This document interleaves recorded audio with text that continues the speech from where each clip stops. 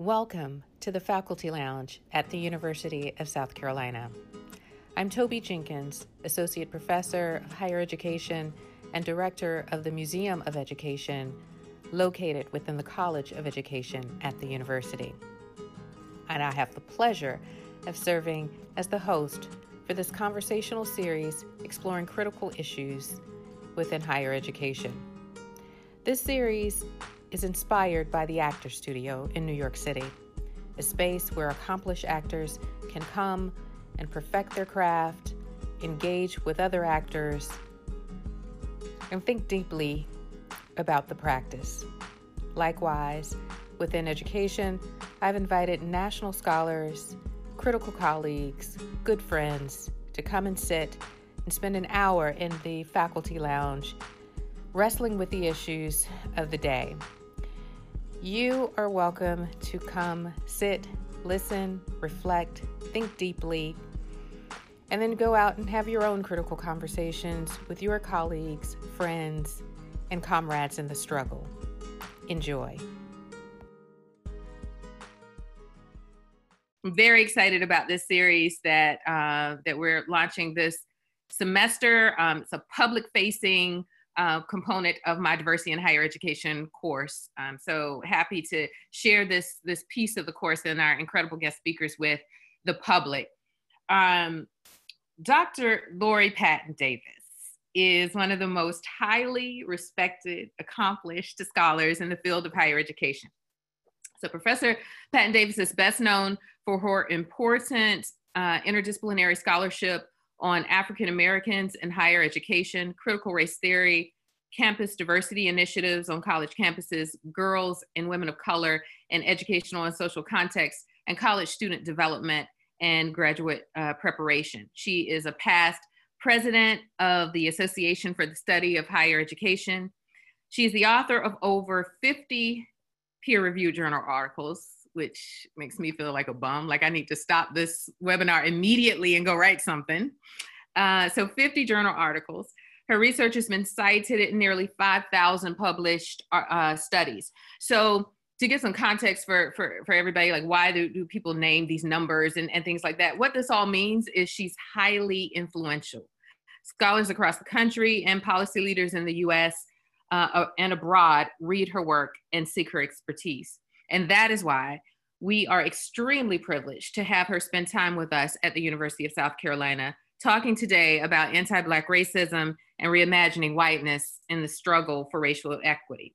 Dr. Patton Davis is one of the dopest scholars I know. She is my friend, my comrade in the struggle, and a constant source of inspiration for me as a Black lady scholar and professor. So thank you, Dr. Patton Davis, for joining us. Thank you for having me. You forgot soror. Yes, and soror. Yeah, so shouts to all the deltas in the audience. So let's just jump into it. You know that I'm a cultural scholar, right? So for me, everything I do begins and ends with culture, our families, our communities, our music, all of it matters for me. Yes, so let's start at the beginning. Before becoming a scholar, tell me a little about where you're from, your upbringing, and how that matters to you. Like, how has your cultural and community experience influenced who you are professionally? Oh, goodness. So before I even go there, I do want to thank you again for inviting me. I think doing this is just such a wonderful idea. I hope other scholars model this for their classes.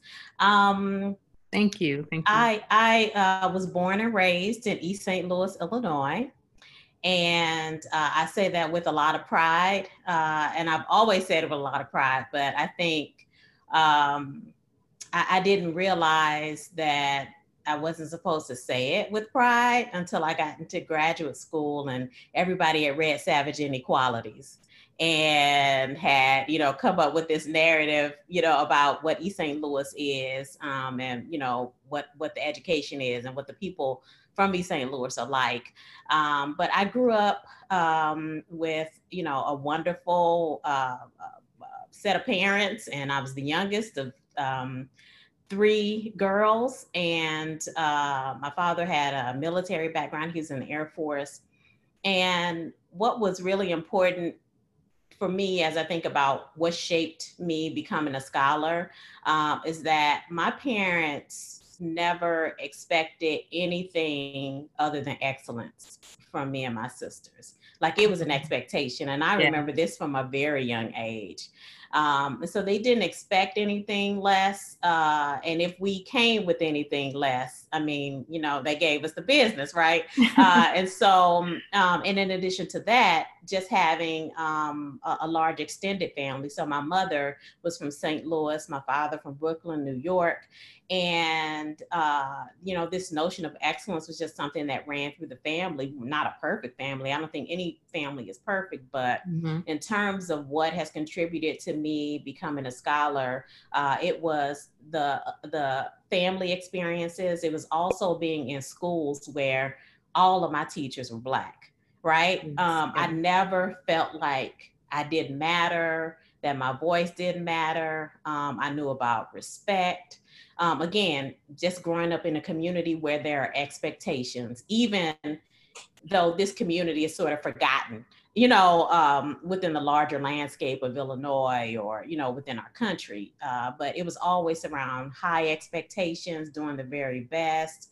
And really, although we didn't use the language at the time, it was about doing it for the culture. You know, you got to make your family proud. You know, they're pouring all of their resources into you. And so that's the background that I think has shaped me. And I think the other piece that shaped me into really thinking about things really differently. You know, some people think it's, you know, interesting. When I grew up, you know, the roles were sort of reversed. So my father did all the cooking. My father did a lot of the things that are considered more domestic in nature. But he taught my sisters and I about what we should expect in a partner. That we don't have to be defined by these societal constraints that say, you know, women belong in the kitchen, or, you know, women do the cooking. You know, he's the one who took us to basketball games and, you know, cheerleading, you know, all of these things. And so in many ways, I think he modeled a more progressive form of masculinity. And so when I think about the work that I do as a scholar, I don't just look at things because society says, no, it goes this way. You look at it this way. And so it's things like that, I think, growing up that have shaped my scholarly interest. And then just having grown up in a school that didn't have the resources. We were resource rich in terms of love and caring and those sorts of things, but not in terms of money. And so it's interesting to kind of be reared in an educational system that that has been under-resourced, not because the people are bad or whatever, you know, there wasn't anything we did, but that there just wasn't a care for, you know, this predominantly Black city, you know, in Southern Illinois. So it took some time, you know, in terms of growing up to learn, like, what's the language? Like, you know, I know what this is, but I didn't know that it was called inequity, right? I didn't know it was called injustice. I didn't know it was called disposability. And so now as a scholar, when I write, you know, it's helpful to have some language to sort of articulate those experiences to others so that they understand that we don't blame people for their predicament in a society that sort of has coerced them, you know, into that, and that has situated them in that way. Yeah, it's such a testimony to our parents, our families, those teachers in those schools. When you look at what their students and their children have been able to go on to do without all that stuff. Right.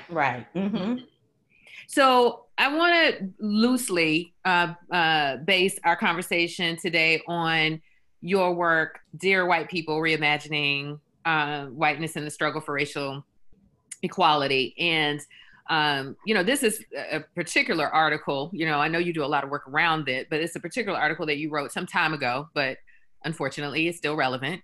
Not much has changed. But in this particular article, it's a co-written article, and you and the co-author began with Derek Bell's call for a white leader, or the type of white leader who is able to free white people of racism. And I think that's really, really interesting, talking about that type of leadership. So talk a little bit more about this. What kind of leadership does that involve among white people? And what does that look like in terms of like real concrete action? Oh, goodness. First, shout out to Dr. Chayla Haynes, who was my co-author. So when we wrote this piece and thought about, writing about whiteness, we came from a perspective of two Black women who are often, we're sought out as consultants, sought out for advice on how do you address, racial injustice, all these pieces. And the reality, or I guess the struggle with all of this is that that's really not our role, right? Like, I think, Black people and maybe especially Black women are expected to save people. And what I appreciated about Derek Bell's work and, what really inspired this piece is that, it's really not about, Black people rushing to save white people and give them advice. Like, white people need to save white people. Right. And here's how you do it. And part of that is not expecting us to do it. And so when I think about a white leader who engages in this work, it really is important for them to understand like who they are as white people, to understand the process of colonization and how it's sort of situated in domination and dominating Black people, Black bodies, all of these other pieces. And so any white leader who's going to engage in that work and do it really authentically will probably need to have a moment with themselves around who they are as white people, how they're complicit. This doesn't mean that it changes systems or, it shifts anything, but you can't enter into this work thinking, that you can address anything when you haven't done your own work. And that's the thing, as a white person, you need to do your own work. I can't save you, you can't save them like that. I'm more invested in supporting Black people and trying to help us undo or unlearn some of the things that we've learned and work toward our own liberation. I don't have work. Right. I don't have the bandwidth to save white people. Now I do have ideas and how I think about it, but I want white people to do that. And I think there are some white people who have tried to do this, but there's like a catch-22. Like you can't be white and do this work without also being critiqued for doing the work.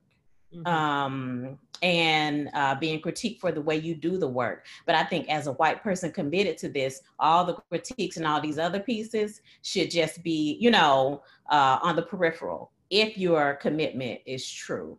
And one of the things that I've learned, and I kind of saw it during the White Racial Literacy Project that I started at IUPUI, is that white people need spaces to unlearn and undo and work on their own stuff. And they don't need me there or anybody else. Like, work on your stuff.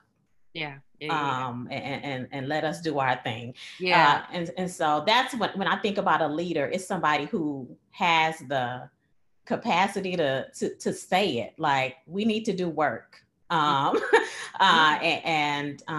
Here's, some ideas for how we can do this, and be okay with the pushback, and being okay with being perceived as a race traitor, and being perceived as, being imperfect, and all these other pieces that, we all know white supremacy is real seductive, right? It makes white people feel like they're perfect or whatever. But I think a white leader who is going to lead other white people has got to do some self-work, and then have the ability to, help those around them come into that same space. Yeah, it takes some thick skin. I was often baffled by like looking at, particularly at senior levels, like vice presidents of student affairs, et cetera, who would be in sheer terror having to face students at like a town hall, or you know what I'm saying, or something like that. And it's like, you're scared. Right. That's what been like called the N-word walking around campus, and you're scared. You're scared. Right. We don't have a choice but to have thick skin all day, every day. Yeah. Like, you can have it for this.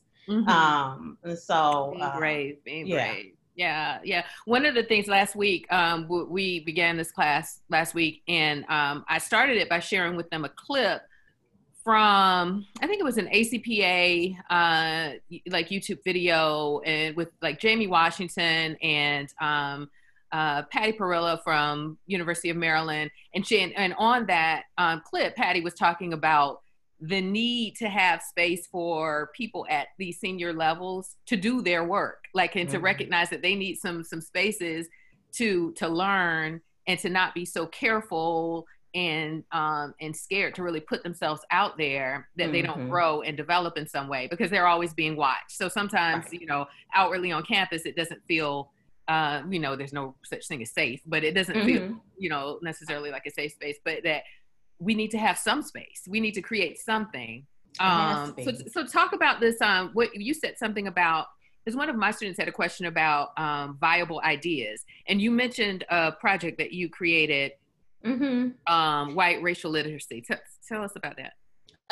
So that was a project. It was funded by the Lumina Foundation and supported by IUPUI. But the whole purpose of that was to, you know, facilitate opportunities for white people to talk to white people about racism, racial injustice, how they're complicit, all these pieces, and to, you know, remove this, you know, feelings of guilt because people of color in the room, and, you know, like to really let them have the space to do it, and to hear from white people who were not perfect, who were still, you know, going through the motions, but were willing to have the conversation.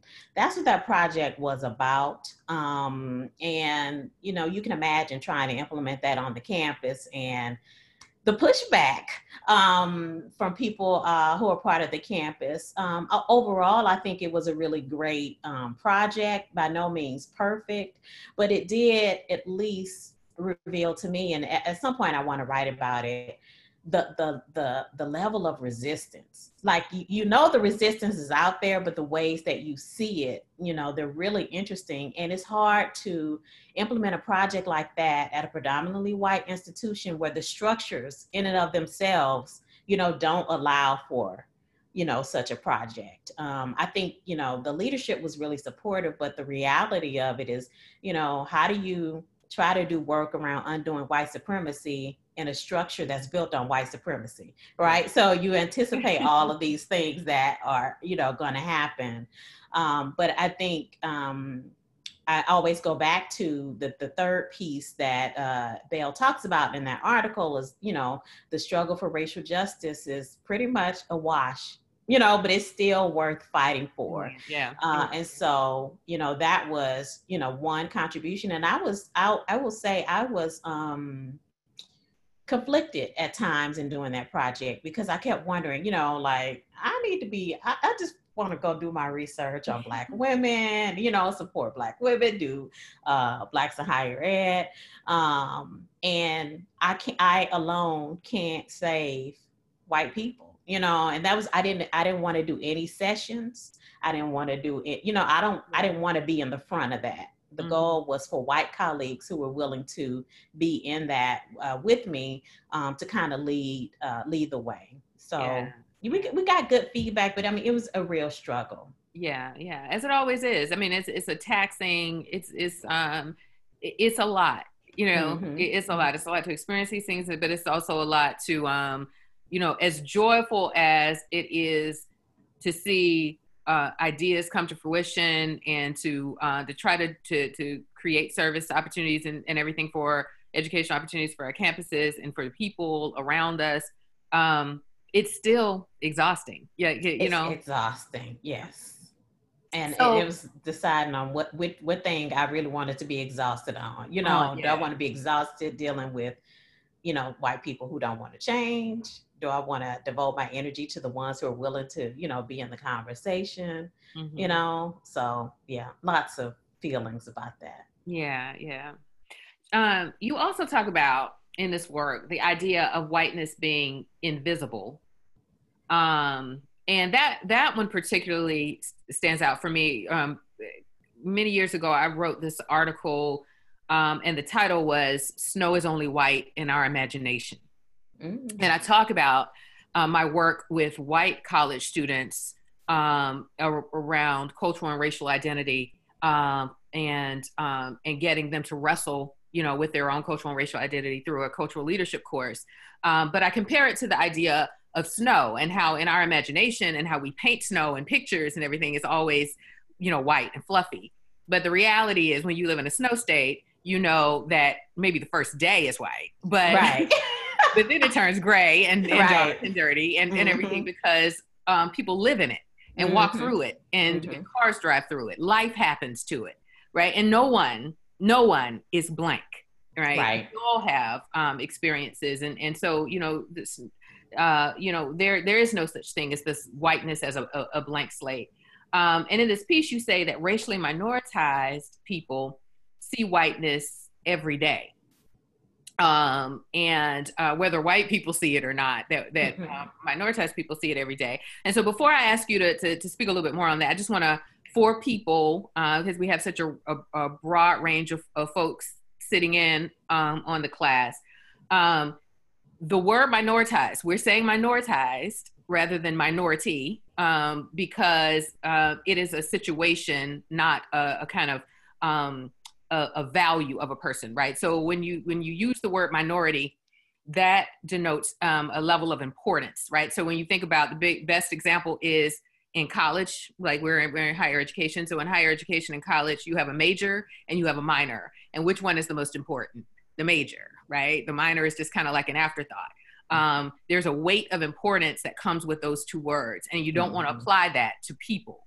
So people aren't really minorities, but they are, or minor, but they have been treated and put in situations where they're treated in a minoritized way, right? So I just wanted to give some clarity for that and these terms that we use.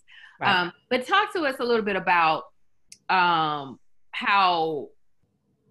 folks see whiteness and why that's so important to state explicitly. Because I think when people think about whiteness, they think about normalcy, think about it as just the everyday, something that we don't see. And it is every day, but if you are a racially minoritized person, I think it is in clearer view. So not just seeing white people, but seeing whiteness everywhere. I mean, we're on a white man's internet right now, like we are, it's kind of everywhere. And while, I'm not thinking about whiteness or white people 24/7, I am conscious of the fact that it's there. I'm conscious of where I purchased a home. I'm conscious of the fact that some of my neighbors may not are surprised that I could afford the house, or, I'm conscious of the local schools, and I know that they're not predominantly Black, they're predominantly white, so there are a lot of things that I do just on a daily basis. And I know that the reality is, somebody might look at me weird, or I might, begin to feel like I don't belong, or, any number of things. There's so many, right? But it's, part of our language. It's in APA, like, it's everywhere. And we see it because we sort of deal with the material consequences of it and realize that, the way we live our lives, or the fact that we're minoritized, allows white people to live the way that they live, right? Because there has to be this. Because we're pushed so far over, and it gives them so much room. Right, just spread all the way out, right? But, the other piece around this, which is interesting, so when you talk about how this shows up in the classroom, I've done activities with students and, asked them to think about their identities. And you have white students who are like, I'm from Kentucky, and all of those, that's fine. But for them, they're not forced to really think about a racial identity. They're not forced to think about how whiteness shapes how they understand what it means to be white.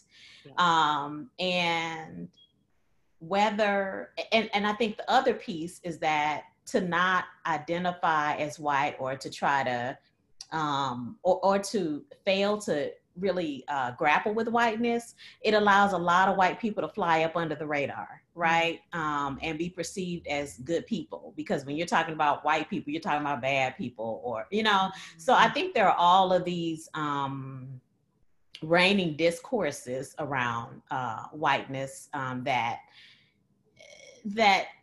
don't really allow, well, I won't even say it doesn't allow white people to see it, but it does allow them to engage in willful ignorance of it, right? You don't have to see it. Or I can say something happened to me and you can enter into that conversation and say, well, no, maybe it was this. You know what I'm saying? It's like almost trying to deny an experience just to maintain whiteness. And so that's what I mean. There's the more concrete way that we understand whiteness, and we see it, but there are all of these abstract constructions of whiteness that are all around us. And I'm just aware of them. How can you not be? And that doesn't mean that every person of color, every racially minoritized person gets it, but you know, for those who say they don't get it, they tripping. Like, they tripping for real. Oh, no, you cannot see it. But and that goes back to the work that you're saying, the other work that needs to be done, because there's so many you know, people within the minoritized group that we have that need work, that need the work and the education and the learning and the development and, you know, and everything. And they need, and I think there's a way to come to understand and learn about whiteness that, you know, it may cause feelings of shame and guilt and all of this other stuff, but I'm talking about the kind of work that gets you past that. Because to be stuck in shame and guilt means you're centering whiteness, right? Not centering what you do about it. And so those are the kind of, you know, educative spaces that I would love for white people to engage in, and not expect me to plan it and all these other pieces, but you do it, you know. We all got access to Google and can look up ideas. I mean, which is what, you know, to be honest, you know, I can speak just from my own experience as a Black person. We've been doing that for years. So we were educated in the same school systems that didn't teach about Black people. And so much of what Black people learned about themselves, or about Blackness, about Black history, they learned themselves, like, right? It was Carter G. Woodson. Every man has two educations, one that's given to him, the one that he gives himself. And here's the thing, I was talking with Taylor earlier today about this. I was like, you know what, to me, it's like a little bit of a slave mentality, right? I think some white people are really caught up in the dynamics of white supremacy so much that they don't realize that it hurts them. You know, it hurts those around them. And, you know, when we talk about a slave mentality for, you know, Black people, it is, you know, catering to this, you know, white ideology or whatever. But I don't think we're alone. You know, some people who, you know, are in that space, or what is a sunken place now, right? Not slave mentality. But, you know, again, it's seductive, it is comfortable, it's all of these pieces, and there's another way to be, and that was the hope of that article, to help, you know, or to contribute to, let's reimagine what whiteness is. It doesn't have to be what minoritized people experience it as, but it also doesn't have to be what white people experience it as. Yeah. It's hard stuff, but it's also invigorating to elevate your thinking, like to learn new things, and even to look back at yourself like, oh, I can't believe, like all of us, you know, hopefully do that. And so it's an important thing. So I want to move into some of the questions that my students had. Paige Finney asks, were you ever uncomfortable addressing white people about their whiteness and the institutional racism that's involved because of whiteness? And if so, like, how did you overcome that? To me, there's never comfort in talking about whiteness. But like I think talking about it is inherently uncomfortable. Like I'm talking about a system that has, you know, historically and in current context, you know, marginalized, killed, you know, the people who look like me. And so to me, there's never comfort in it, you know, and when I'm in spaces and I'm talking to white people, there's no comfort in it. Part of the comfort is, you know, will they get it? You know, am I wasting my time? Which is why, like, at this point, you got to pay me. Like, I can't, no more freebies, right? If I'm going to go, because it's an emotional, it is emotional to talk about it because I am talking about something that is systemically harming my family, you know, my community. And so I can talk about it and I can do academic speak all day. I'm comfortable in that. You know, I know that, but the feeling, you know, the emotionality of it is never comfortable to me. But in terms of feeling like discomfort, like, you know, I might get fired and, you know, all these other people, like, I'm honest when you hire me.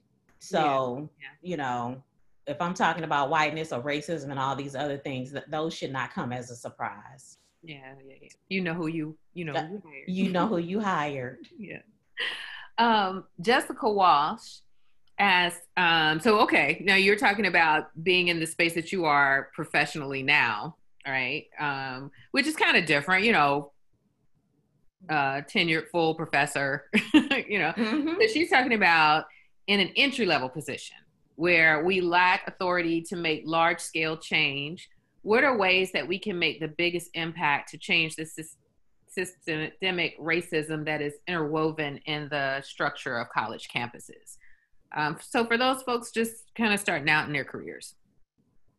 You know, I think it depends on who the we is, because the work looks different for what I can do versus what a white colleague can do versus what a man can do versus what a woman can do versus what, you know, a transgender person, like, you know, like there are all of these pieces. So it kind of just depends on the we, but I've always talked about, you know, working within your sphere of influence.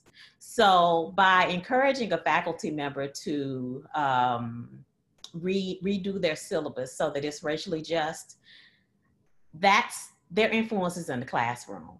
Does it shift the whole atmosphere of the campus and, you know, change the structure? No.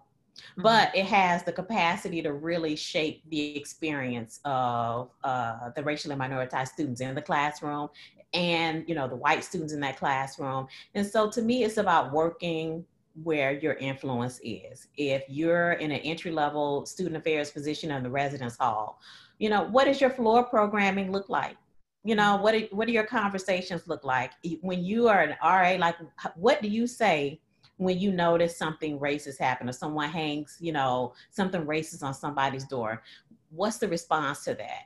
Is the response to just simply address the student who was harmed, which is, you know, of course, very important, but it's, I guess, more meaningful if you're also addressing the person who perpetrated it and addressing the larger, you know, residence hall so that they understand why something like that is problematic, why it hurts, why it's harmful, where it comes from.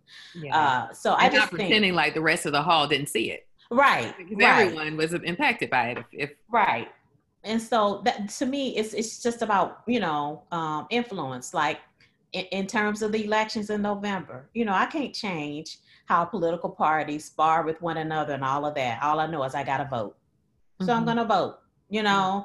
I don't envision myself running for office, but for some people that, you know, is where they feel like they can make a change. So they run for office. So I think it's important to just think about what resources do you have at your disposal, because those are the resources that you have authority over.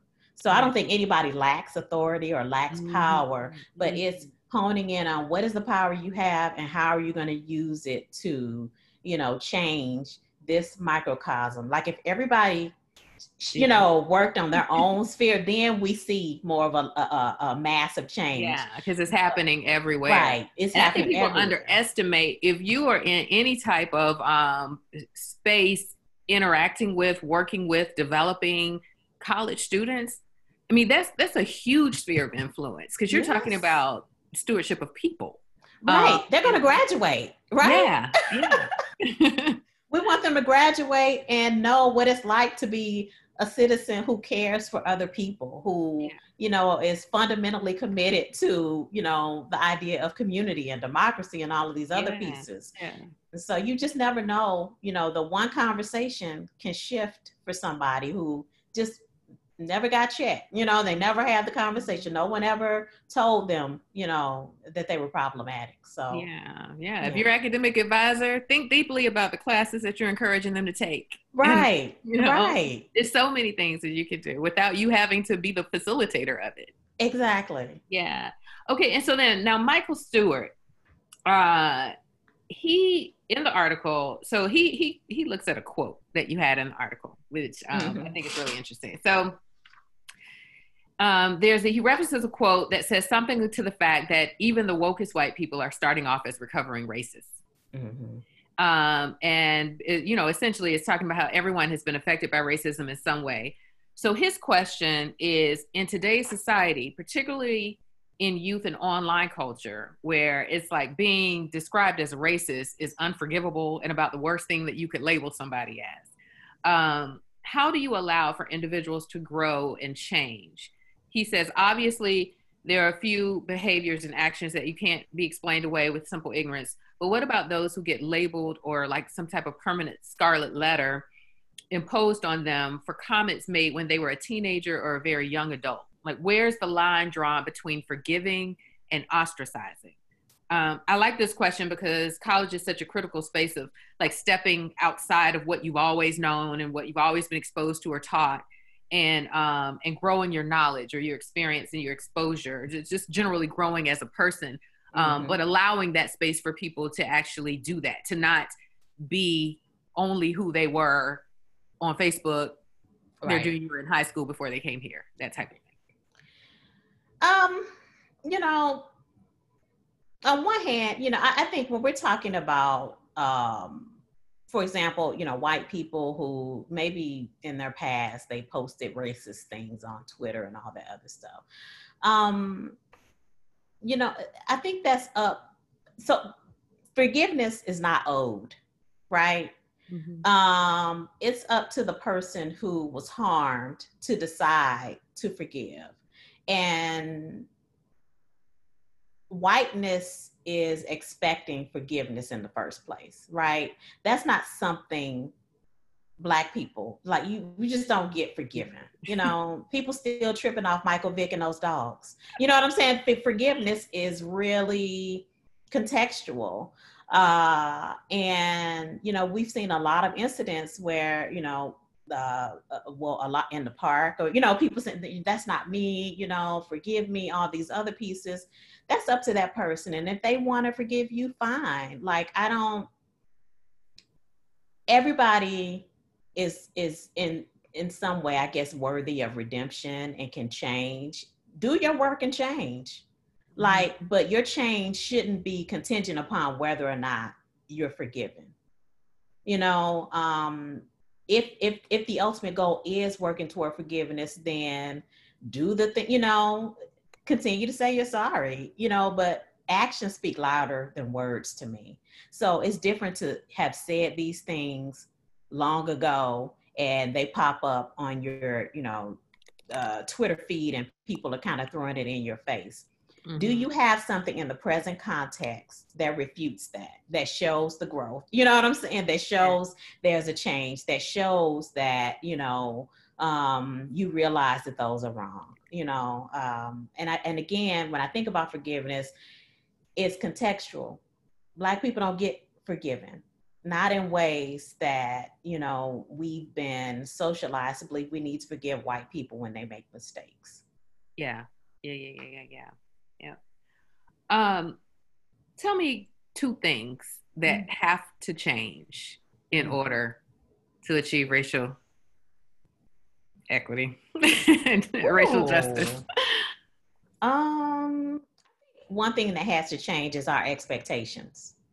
Again, we can't expect the whole universe to shift off of one good deed or, one good person and all. Like, I think if we have oftentimes unrealistic expectations around change, and it's not that change can't be immediate or urgent and all these other pieces, but we're talking about a system that is, massive. It's this old. This is, it's really old. Like, how, like it's speaking to that point of oldness. Like, one of the things that just always grounds me, I have to always go back to, is when you think about what it is for something to last for like 250 years. So let's go on back to slavery.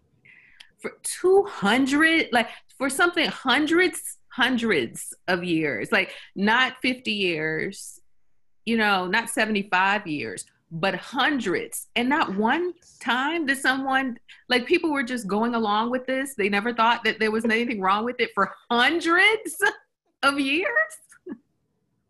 Like, then you understand because that was extreme. And people were cool with that for hundreds of years.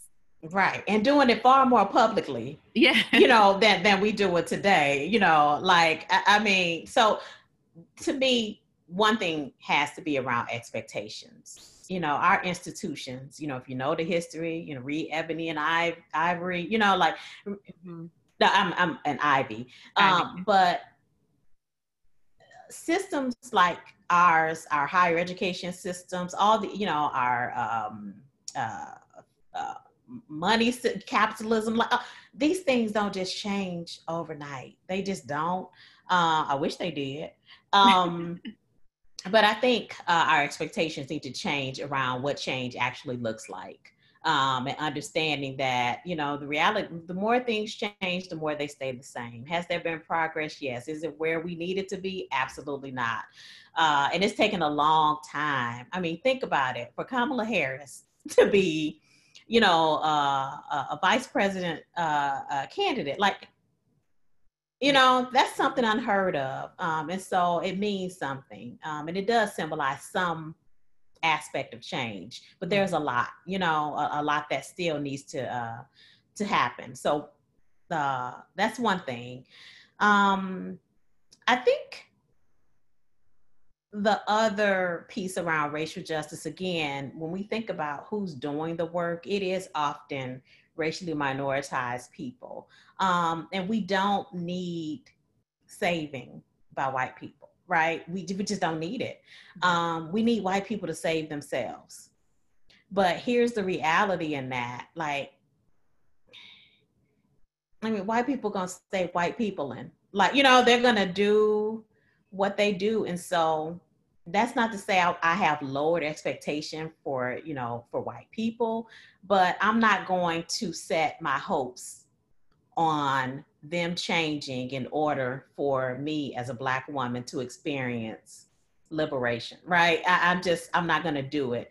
But I do think one of those changes has to be white people stepping up. Like, you've got to. If I see another video of some, white people walking around with guns feeling threatened when there is no imminent threat, like, you got a white family member who knows the truth. I want that white family member to talk to that person, say, put your gun away. Like, let's talk about this. Like, let's clarify. And so I think there's a lot of fear, unwarranted fear, by the way, that makes all of these expectations really challenging. I think the system stays as it is because people are scared for it to change without realizing the possibilities, right? Oh my goodness, there's so many possibilities if we could just kind of let go of what we believe life, society, this world to be. Yeah, yes. So, okay, I'm gonna pull one question from the chat, and then we'll have to close. I have about. Do you think one of the changes has to be more democratic system because our system is not? And I'm not gonna butcher your name. Okay. Who that comes from, but thank you for submitting that one. But yeah, so do you think there has to be like a true creation of a democratic system? That could be one change. But even, I mean, to some level, democracy is power laden, right? It's not that I don't believe in a democratic system, but I just wonder what are the possibilities if we think beyond, what we have in place. We might not even have a word for it or a language for it yet, but to me, there's just some other possibilities, some other future out there, and we haven't tapped into it. Yeah, yeah. And that's what, like, one of the things that I've been writing about lately is how we need to transform our work in education to try to develop inventors. Yeah. Because really the core of any type of real change requires invention. People that have mindsets and think outside the box. Yes. Create new things. All right. So I wanted to end up this particular series comes from my love of Inside the Actor Studio. I love it too. And so for those that are like younger and maybe Inside the Actor Studio, I don't even know if it still comes on, but the Actor Studio was it still goes on. The Actor Studio, I think Al Pacino is president right now, but it's a space, a workshop for accomplished actors to be able to spend some time in New York and work on their craft and do it in a space where they can be actors and not be celebrities and pulled on in that way or whatever. And so it was a community of like really well-established actors.